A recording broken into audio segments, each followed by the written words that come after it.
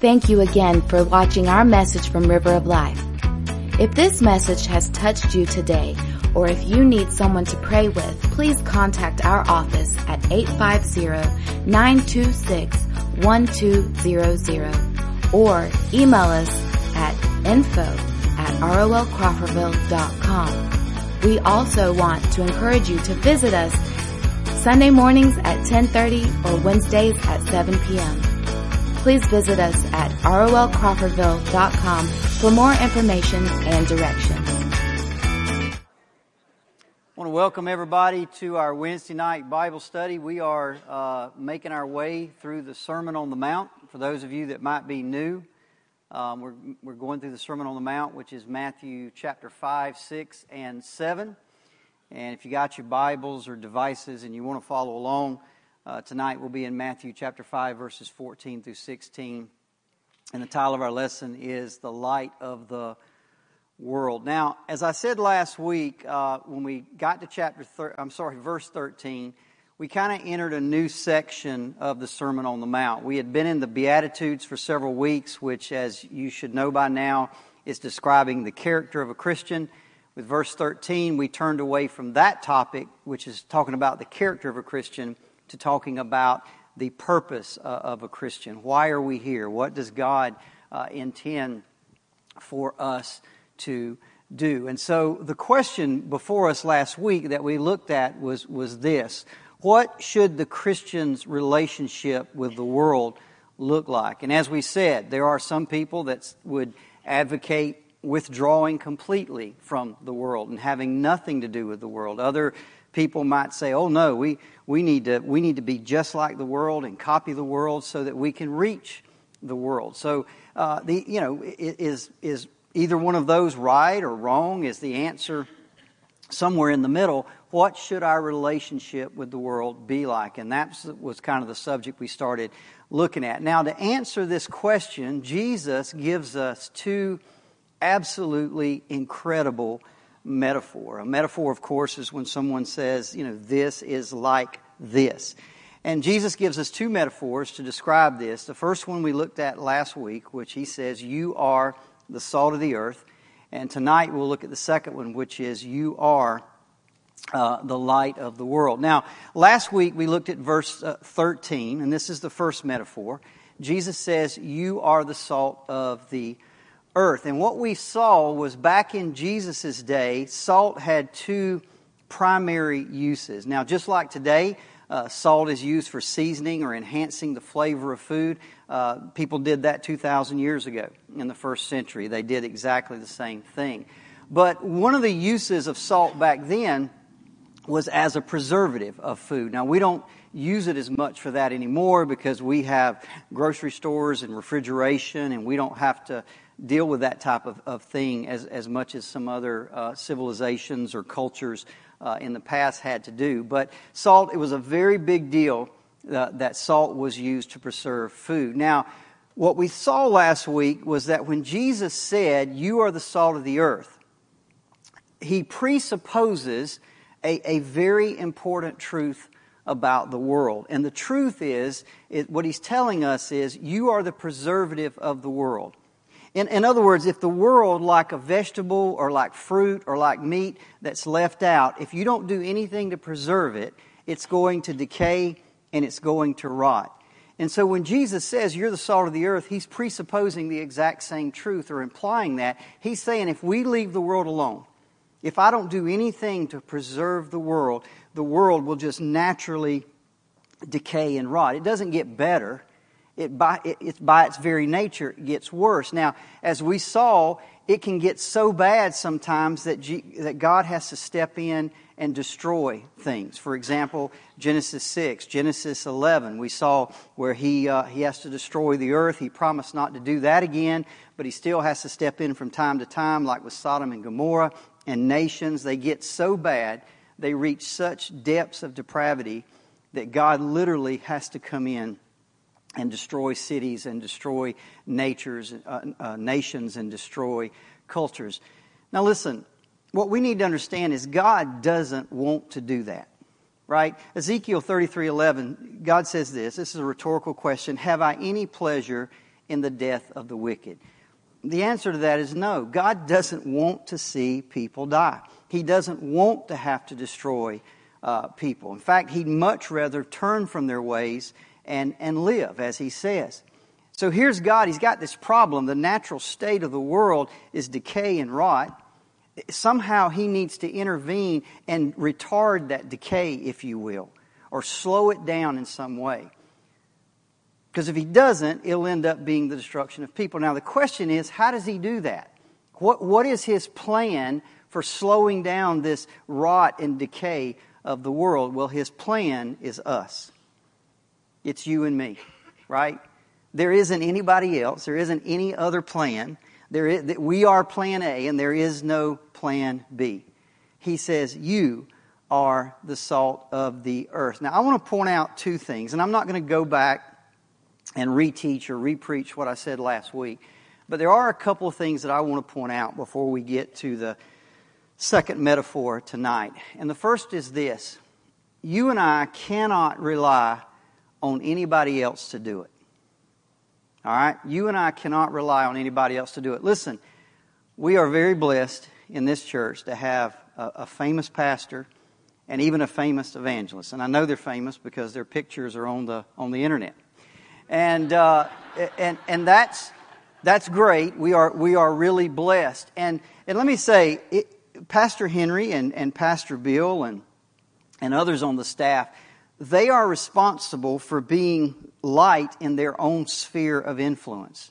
They're responsible for being light in their families and light for those that they touch.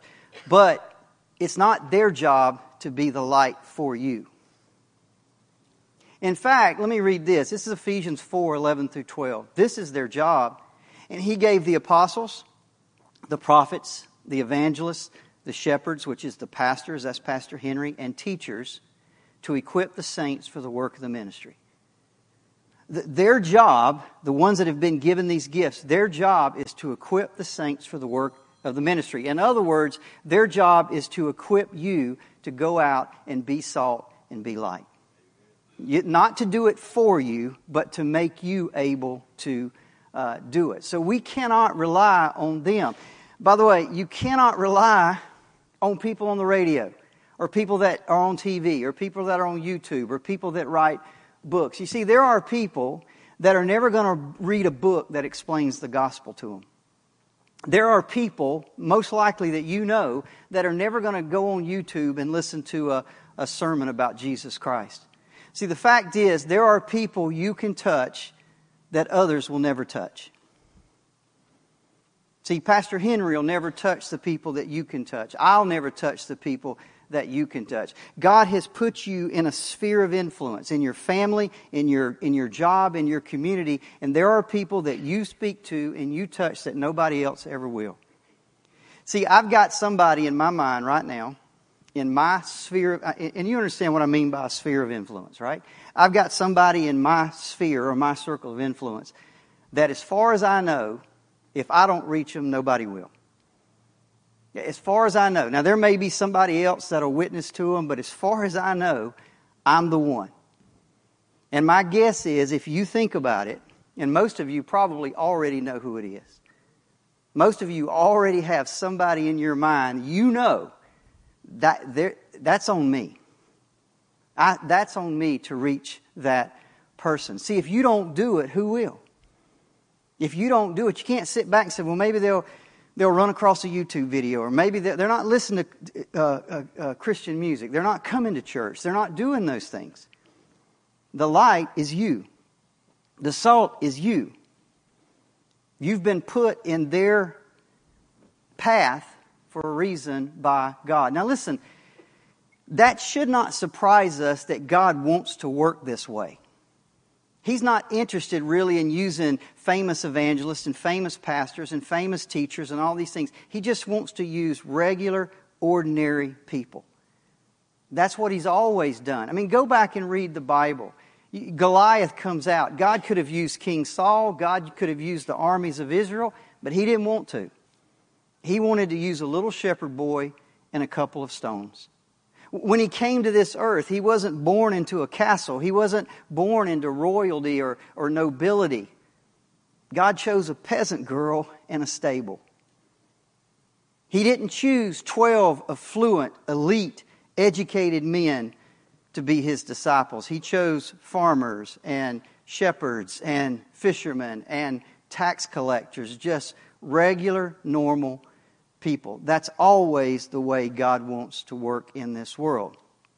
You want to know why? Well, 1 Corinthians 1 explains it. Listen to this. This is the Apostle Paul. He says, "For consider your calling.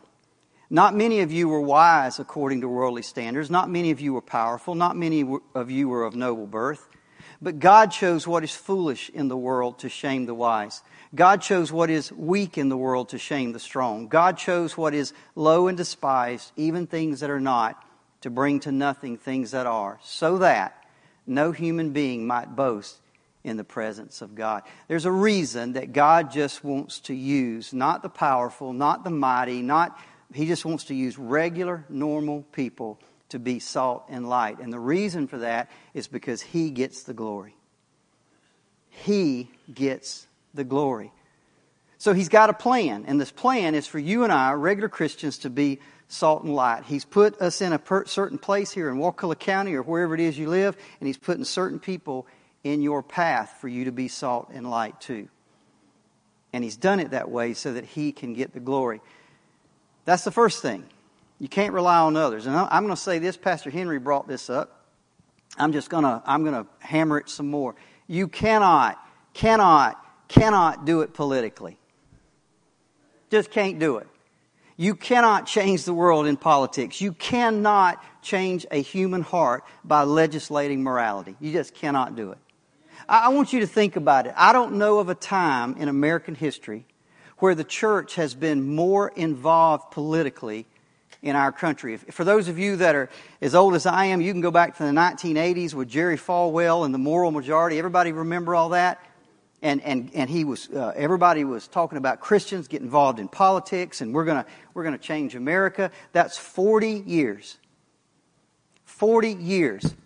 And we've been laboring for 40 years involved in politics. What's the result? It speaks for itself. We live in a society, American culture, that's never been more immoral than it is today. Why? Because that doesn't work. It just doesn't work. The way to do it is to be salt and to be light. It's to go out into your communities and go back to your families and go to your job and live a godly life. Be different. We'll talk about that here. See, the way to change the world is to infiltrate it from the inside out. You go out into the world and be godly people. Be holy people. Be righteous people. And let God use that to change those around you from the inside out. Okay, that brings us to our second metaphor. Matthew 5:14 through 16. Let's read those verses. Jesus says, "You are not only the salt of the earth." In verse 13, He says, "You are the light of the world. A city set on a hill cannot be hidden, nor do people light a lamp and put it under a basket, but on a stand, and it gives light to all in the house. In the same way, let your light shine before others, that they may see your good works and give glory to your Father who is in heaven." Now, before I dive into those verses, I want to point out just two kind of overarching things. Once again, without saying it, Jesus presupposes a very important truth about the world. You see, He could have said, "The world is a dark place. You are the light." But He didn't. He just said, "You are the light of the world." Now, what does that imply? It implies that the world is a dark place. Now, we don't have to infer that. By the way, Scripture teaches that very clearly. For example, let's go back to the Old Testament. Isaiah 9:2 says this, "The people who walked in darkness have seen a great light, and those who dwelt in a land of deep darkness, on them light has shone."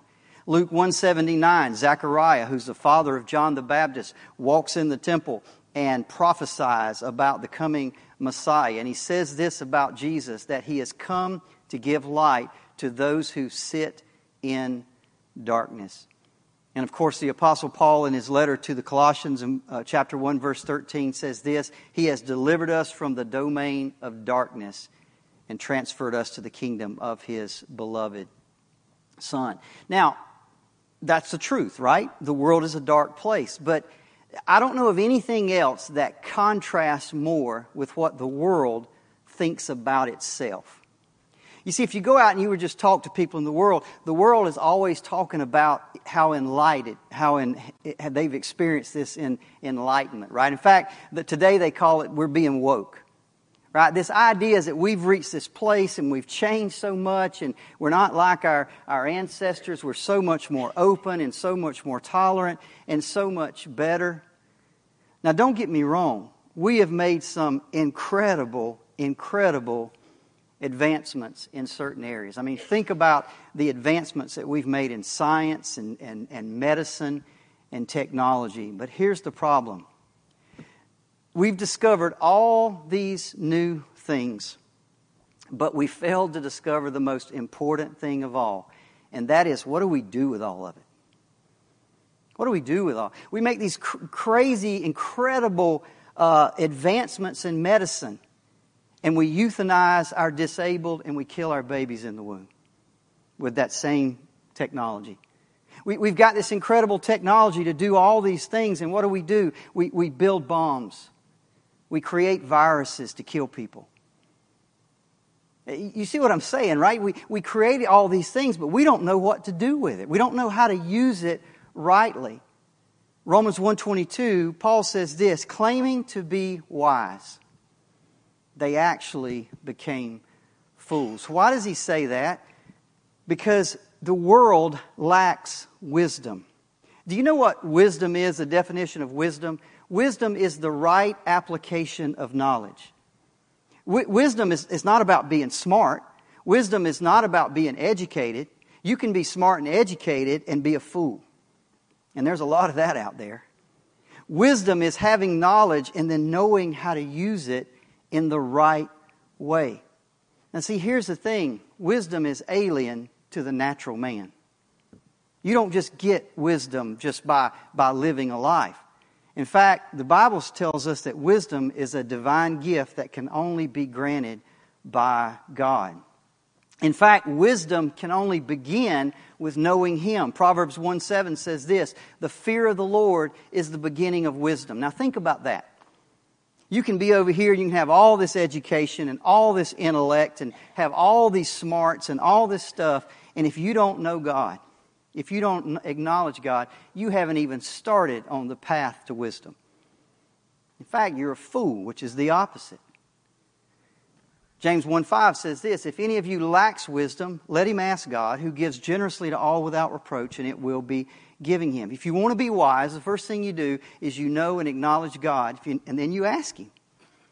You ask Him for wisdom, and He will give it. Now, I want you to consider, this leads us to the next thing, and I hadn't even gotten to the verse yet, but I'll get there. I'm not going to spend a lot of time on it, by the way, because Pastor Henry preached it this past Sunday. Was anybody here? He preached this verse, which is not a big deal. It's fine. I had plenty to talk about, but I'm not going to spend a ton of time on it, but I've got some other things. I want you to consider the context for a minute. Go back to that day 2,000 years ago. Jesus is sitting on a hill, a small mountain. They called it a mountain, but obviously it wasn't like Mount Everest. It was something a lot smaller. And he's sitting there and he's looking over this crowd, maybe 1,000, maybe 2, 3, 4, we don't know. And in that crowd, there's a few important people. There's a few Pharisees and there's a few lawyers and there's a few scribes, things like that. But the majority of the crowd are just regular, simple, uneducated, unimportant people. Farmers, shoemakers, fishermen, tax collectors, housewives, just normal, regular people. Most of them couldn't read. Most of them couldn't write. Just uneducated, and the scribes and the Pharisees, I'm sure, would have looked at that crowd and looked at them as being unimportant. And Jesus looks out and says, you are the light of the world. You farmer, you shoemaker, you fisherman, you Mr. Tax Collector, you housewife, you're the light of the world. Now let me tell you, that statement would have seemed absolutely ludicrous to the Pharisees. And here's why. In that day, that's what they called these very eminent rabbis. Have you ever seen pictures of like the Hasidic Jews in New York City, and one of their, like, really, they got these rabbis. These guys live to be like 127, and one of them dies. Have you ever seen the funeral? And they'll just, thousands upon thousands will pour out because they just revere these men. Because they've spent their whole life studying the Torah. They've spent their whole life studying the Word of God. And even in that day, these men were spoken of as lamps of the universe. Rabbi so-and-so is the lamp of the universe, or the light of the world. So can you imagine, they're sitting there that day, and Jesus looks out at all these unimportant, normal, regular people, and He says, you are the light of the world. Not them. Not the rabbis. Not all them people. You, fisherman. You, housewife. You are the light of the world. And by the way, He's not just applying the metaphor to His disciples. He's not just applying the metaphor to those people that were there on that day. He's applying the metaphor to us. Believers. Just regular, normal people here in Wakulla County at River of Life. You are the light of the world. Listen, I don't know if you get it, but this is one of those statements that should make us realize what an incredible thing it is to be a Christian. In fact, let me say this. An ordinary Christian knows more about life than the most educated, intellectual person on this planet. The normal, ordinary Christian knows more about life than the smartest person you can go out there and find. Elon Musk, smart guy. Jeff Bezos, smart guys. You know more about real life than they do. Trust me. You got more wisdom than they do. Trust me. Now, let's ask the question. What does it mean for believers to be the light of the world? Well, let me say one more thing. I just want to remind you this. We are light because God is light. Okay? John 8:12, Jesus said this, I am the light of the world. Whoever follows me will not walk in darkness, but will have the light of life. So Jesus stands there and says, I'm the light. 1 John 1:5, he says this is the message we've heard from Him and proclaimed to you, that God is light. So Jesus says, I'm the light. John says, God is the light. And then Jesus looks at you and I and says, you are the light. Listen, you can't separate those three statements. They always have to be taken together. In John 14:23, Jesus said this, and Pastor Henry preached on this several months ago. If anyone loves me, he will keep my word, and my Father will love him, and we will come to him and make our home with him. Why am I light? Why am I light? Because Jesus and the Father, who are both light, have come and they dwell with me. They live in me, and I in them. I'm light. You're light. Why? Is it because we're somehow special? No, we're light because the light dwells inside of us. And you can't separate those. Simply put, believers are light because they know God and God dwells in them. The world is dark because they reject the light. They reject the light. That's why they're dark. So let's come back to the question. What does it mean for believers to be the light of the world? I'm going to give you three things. I'm going to give you three very practical things that it means for us to be the light of the world. Number one, to be light means that we expose darkness. Ephesians 5:11, Paul says this, take no part in the unfruitful works of darkness, but instead expose them. Now let me say this. If you think about light, and I was reading about light, and I'm not that smart. I was trying to figure out, what is light and how does it work? And you start reading these articles and it just right over my head. They talk about light being waves and all this kind of stuff. But here's something you can't deny, even the simplest person. One thing light always does, it exposes what's in the darkness. Right? You can't, I don't know how it works. I don't know, I don't understand electricity, but I know you flip that switch and the light comes on and everything that was in the dark is now in the light. That's what light does. Now, how do we do that? Sometimes we do that with the Word by calling sin, sin. Ezekiel 3:18, I'm going to give you two scriptures, one old and one new. God says, if I say to the wicked, you shall surely die, and you give him no warning, nor speak to warn the wicked from his wicked way in order to save his life, that wicked person shall die for his iniquity, but his blood I will require at your hand. Now, notice what he says. This is all about speaking. This is all about warning. This idea that I'm just going to go through life and I'm just going to live a certain way and I'm not ever going to call sin, sin, that's not biblical.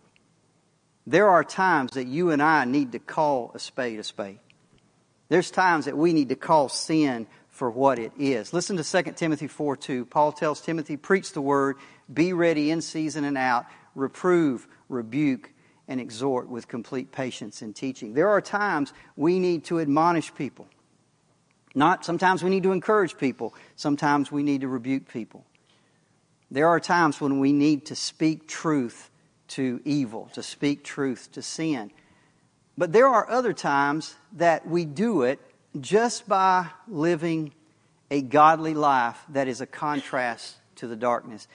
I said this last week. Do you understand that when you're honest, you automatically provide a contrast to people that are dishonest?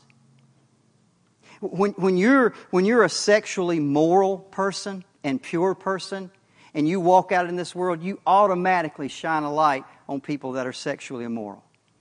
Just by being that, just walking through the world, just being the light, you are automatically shining a light and exposing the dark things.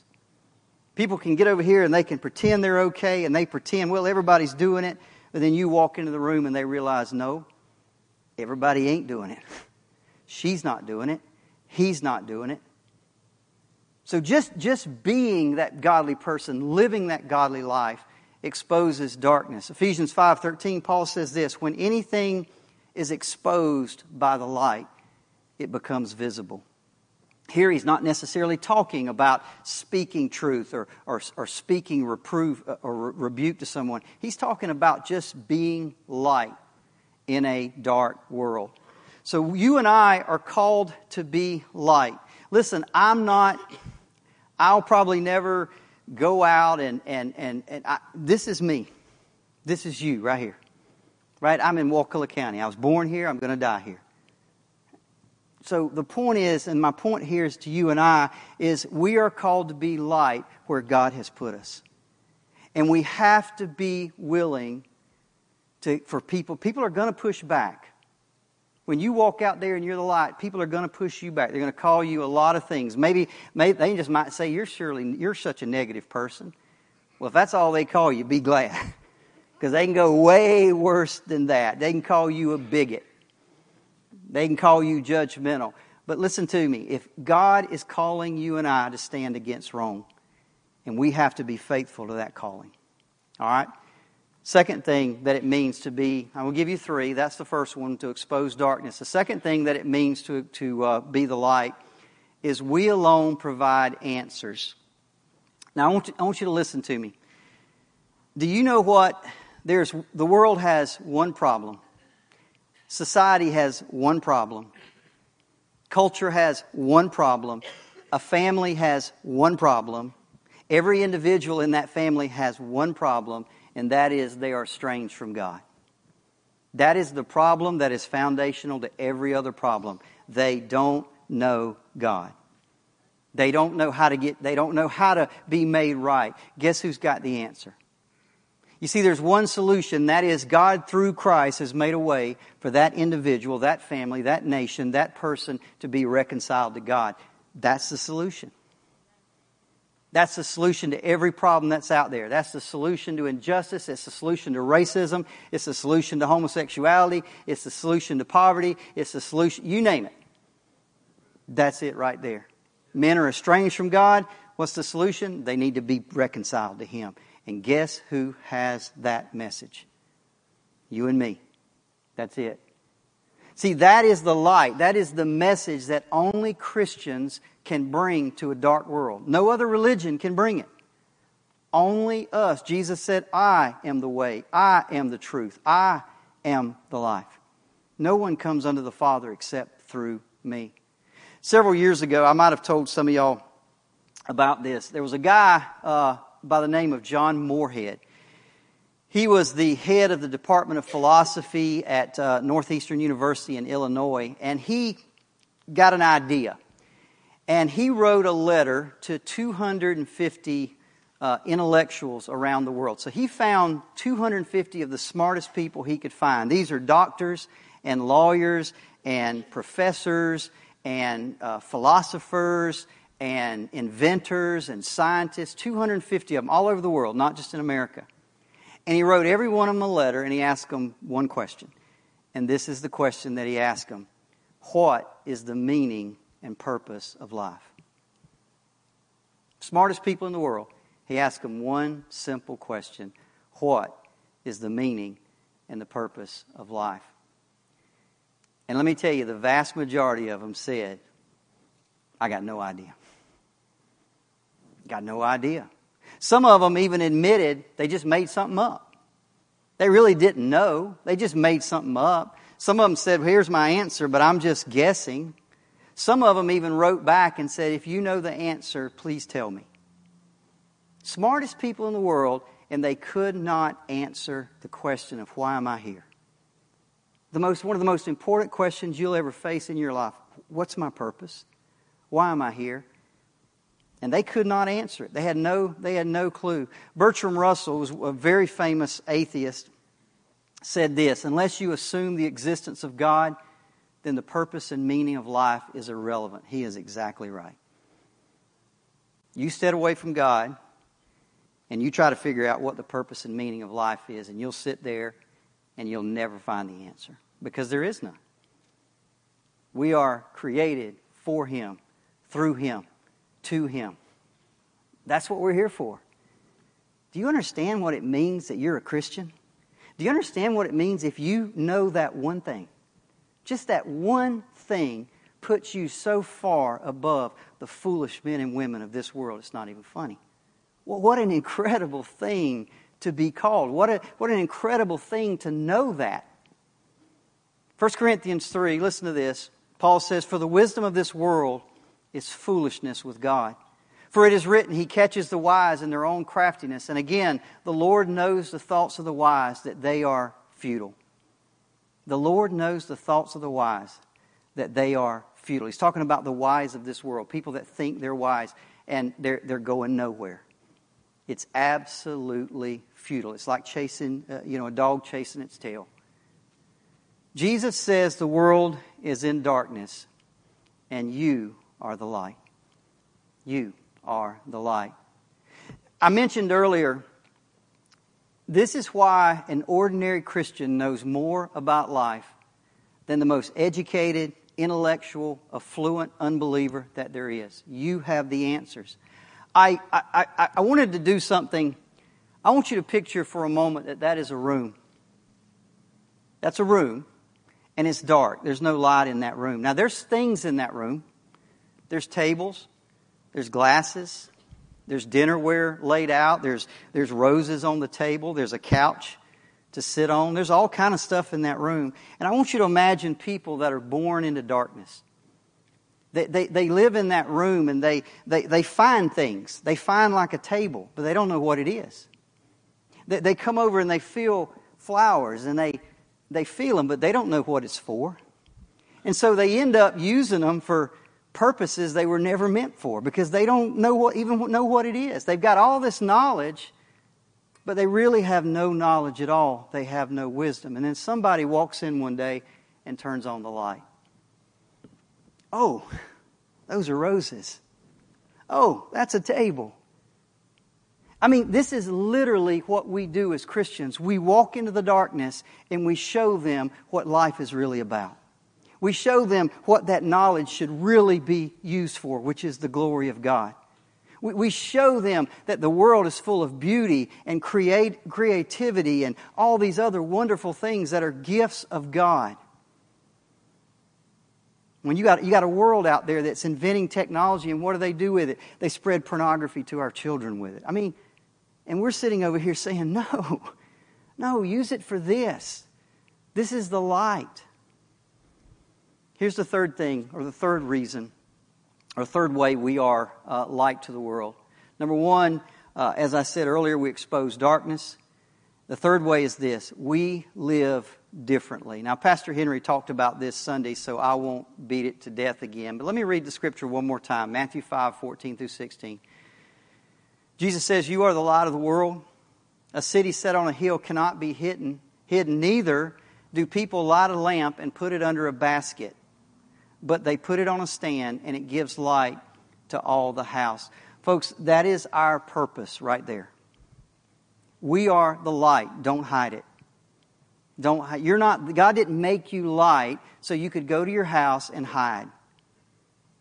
He made you a light so that you could go out and give light to others. That's your purpose. That's why you're a Christian. In the same way, Jesus said, "Let your light shine before others, that they may see your good works and give glory to your Father who is in heaven."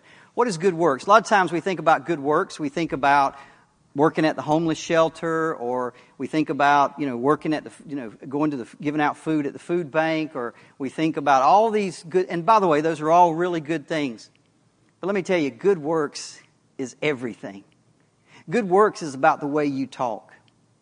If you get a chance, go read Ephesians 5. Ephesians 5 is an incredible chapter talking about light and darkness. And one of the things that Paul talks about in Ephesians 5 is your language.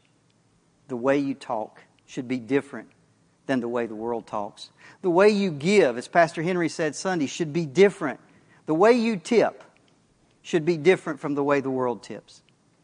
You should be a giver. You should be generous. The way we love, the way we suffer. Listen, everybody's going to suffer.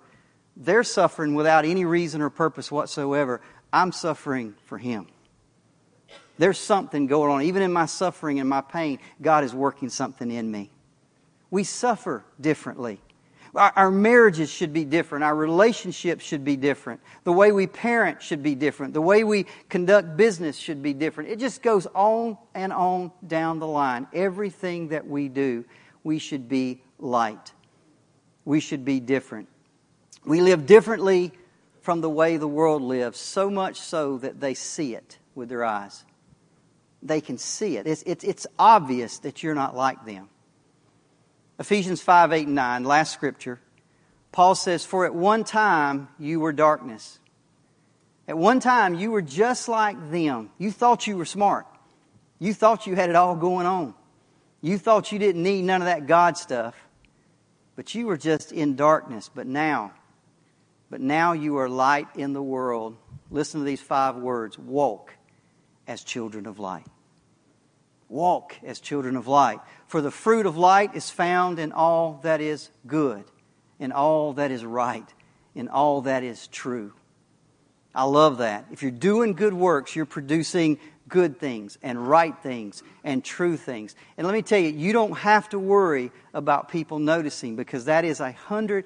Listen, does anybody in the world, if I walk into a dark room with a flashlight, everybody there is going to notice it.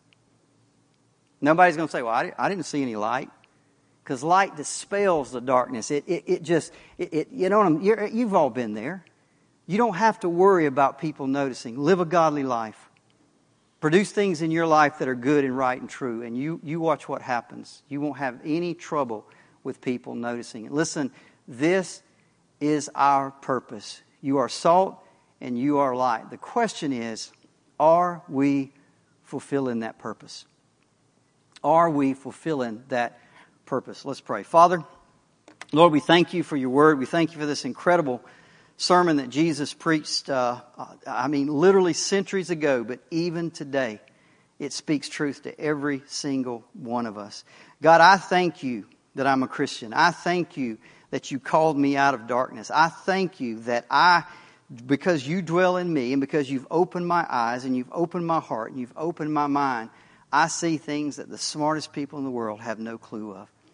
But that's not just true of me. That's true of every Christian in this room. Every just ordinary Christian in this room have been given such a great blessing to be called the light of the world. God, give us courage. Give us boldness to walk this out in the places that you've put us, in our homes, in our schools, in our communities, at our work. God, help us to be the light. If there's anybody here, God, that's been putting that light under a bushel, hiding that light, God, I just pray that somehow, some way, you take this message, you take these words, you take these scriptures, and you give them boldness and courage to walk out their purpose that you've called them to. And we'll give you the praise and the glory in Jesus' name. Amen. Thank you again for listening to this message from River of Life. If this message has touched you today, or if you need someone to pray with, please contact us at 850-926-1200 or email us at info@rolcrawfordville.com. We also want to encourage you to visit us this Sunday morning at 10:30 a.m. in Crawfordville. Please visit us online at rolcrawfordville.com for more information and directions.